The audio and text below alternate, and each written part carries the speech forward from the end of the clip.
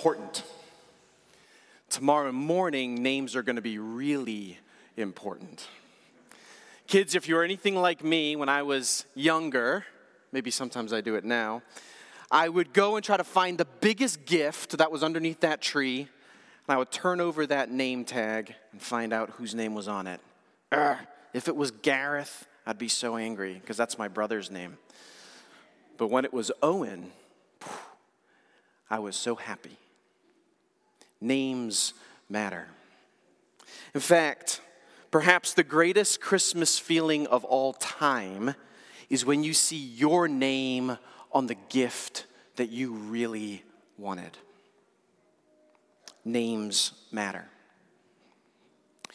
Mitchell just read to us from Isaiah 9, and in Isaiah 9, there are 4 names, and these names matter. And so for the next couple of minutes, not for long, I just want to talk about these 4 names, because they sum up the deep longing that we all have. Our deep needs, our deep desire. And these 4 names all talk about the reason why you are sitting here tonight and why we celebrate Christmas at all. The story of Christmas starts with the very first name that was mentioned in the Bible. In the beginning, God. God made all things, and he made man and woman. But things went sideways pretty early on. And man and woman didn't want God to be God. They wanted to be God. So they disobeyed God. Because of that, death came into the world, and everything was broken.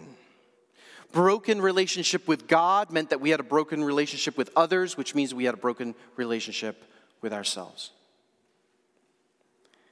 But our brokenness could not stop God. So he made a promise to man and woman. And he said, I'm going to send someone who's going to save you. I'm going to send a Savior. We read from the book of Luke because all of those passages talked about that Savior. That Savior's name is Jesus. And as history went on, God kept telling his people more and more about who this Savior is and what he's going to do. In the passage we just heard, it talked about how this Savior was going to come as a baby.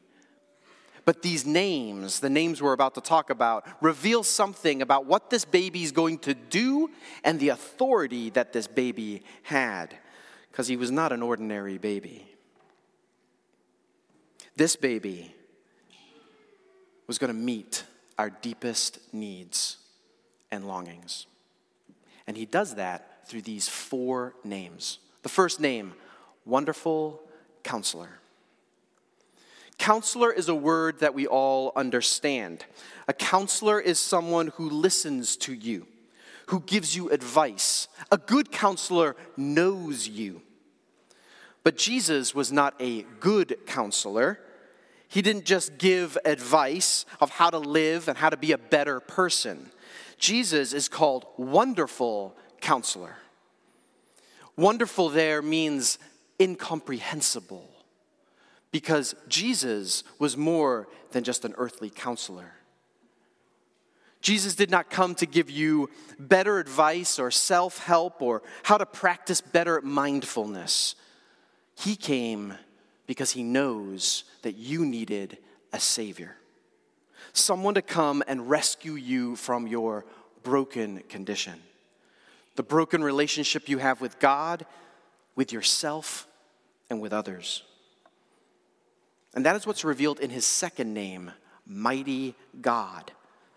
This Jesus was no ordinary man. He was someone very special, someone divine, one that would be mighty to save. In fact, Jesus over and over again while his time here on earth, he kept saying that he was God. He and his Father were one. If someone says that they're God, there's only 3 possibilities. They're crazy, they're a liar, or they're telling the truth. This Savior, though, was not going to save us from our earthly struggles and sufferings. His name, Jesus, means so much more than that. He was mighty to save his people from their sins.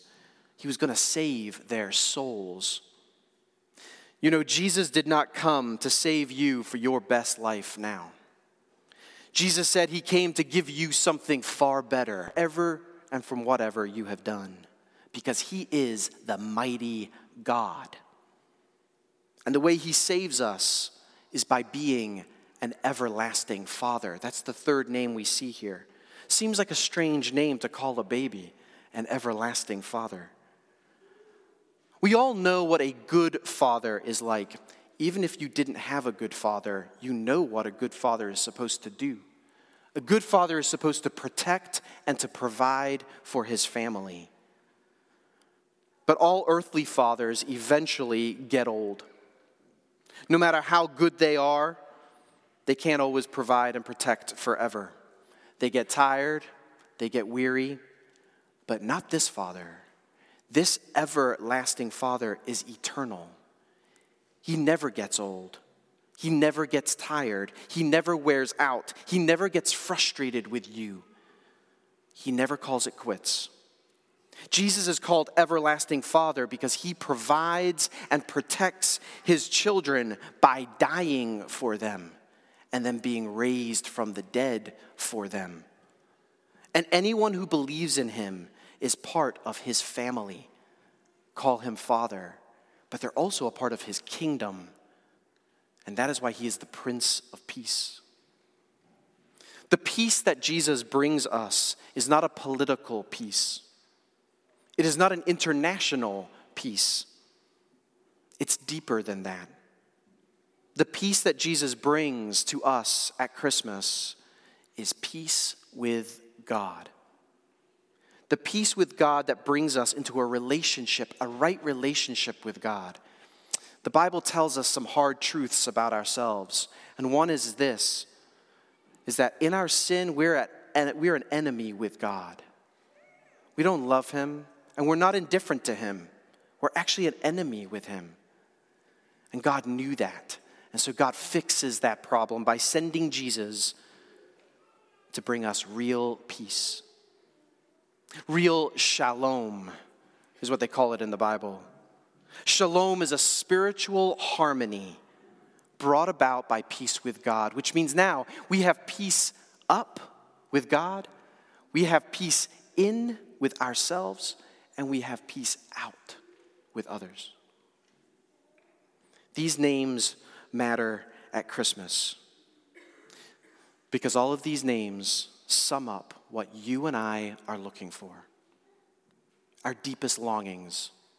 We're looking for someone to know us like a counselor. We're looking for someone to save a Father, and we're looking for someone to bring us real peace like a Prince of Peace. All these names are embodied by Jesus Christ, who came to save us from our sins.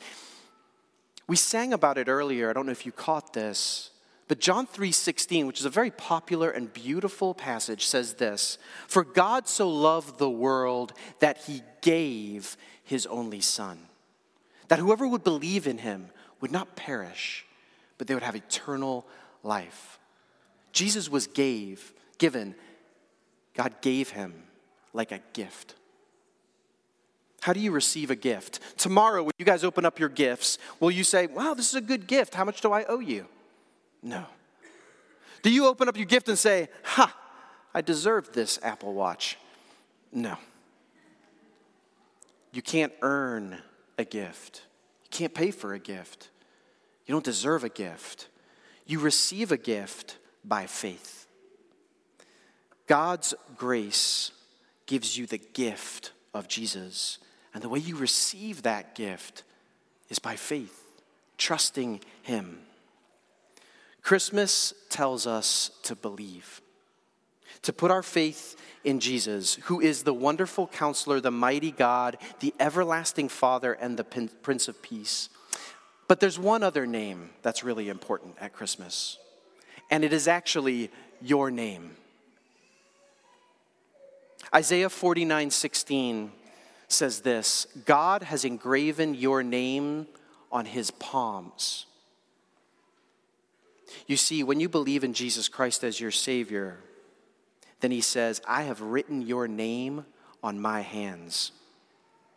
The hands that bore those nails on that cross, those scars that Jesus has right now as he sits in heaven, those scars are your names written on his hands. So my friends, tomorrow morning, when you are searching for your name underneath the Christmas tree, when your name is called out and you're given a present, when you open that present, I want you to remember that your name is on the hands of the greatest gift ever given. And I pray that this Christmas, the name of Jesus will be bigger to you, more special to you, and that you will know his love for you, and it will stir up faith in him. Let's pray.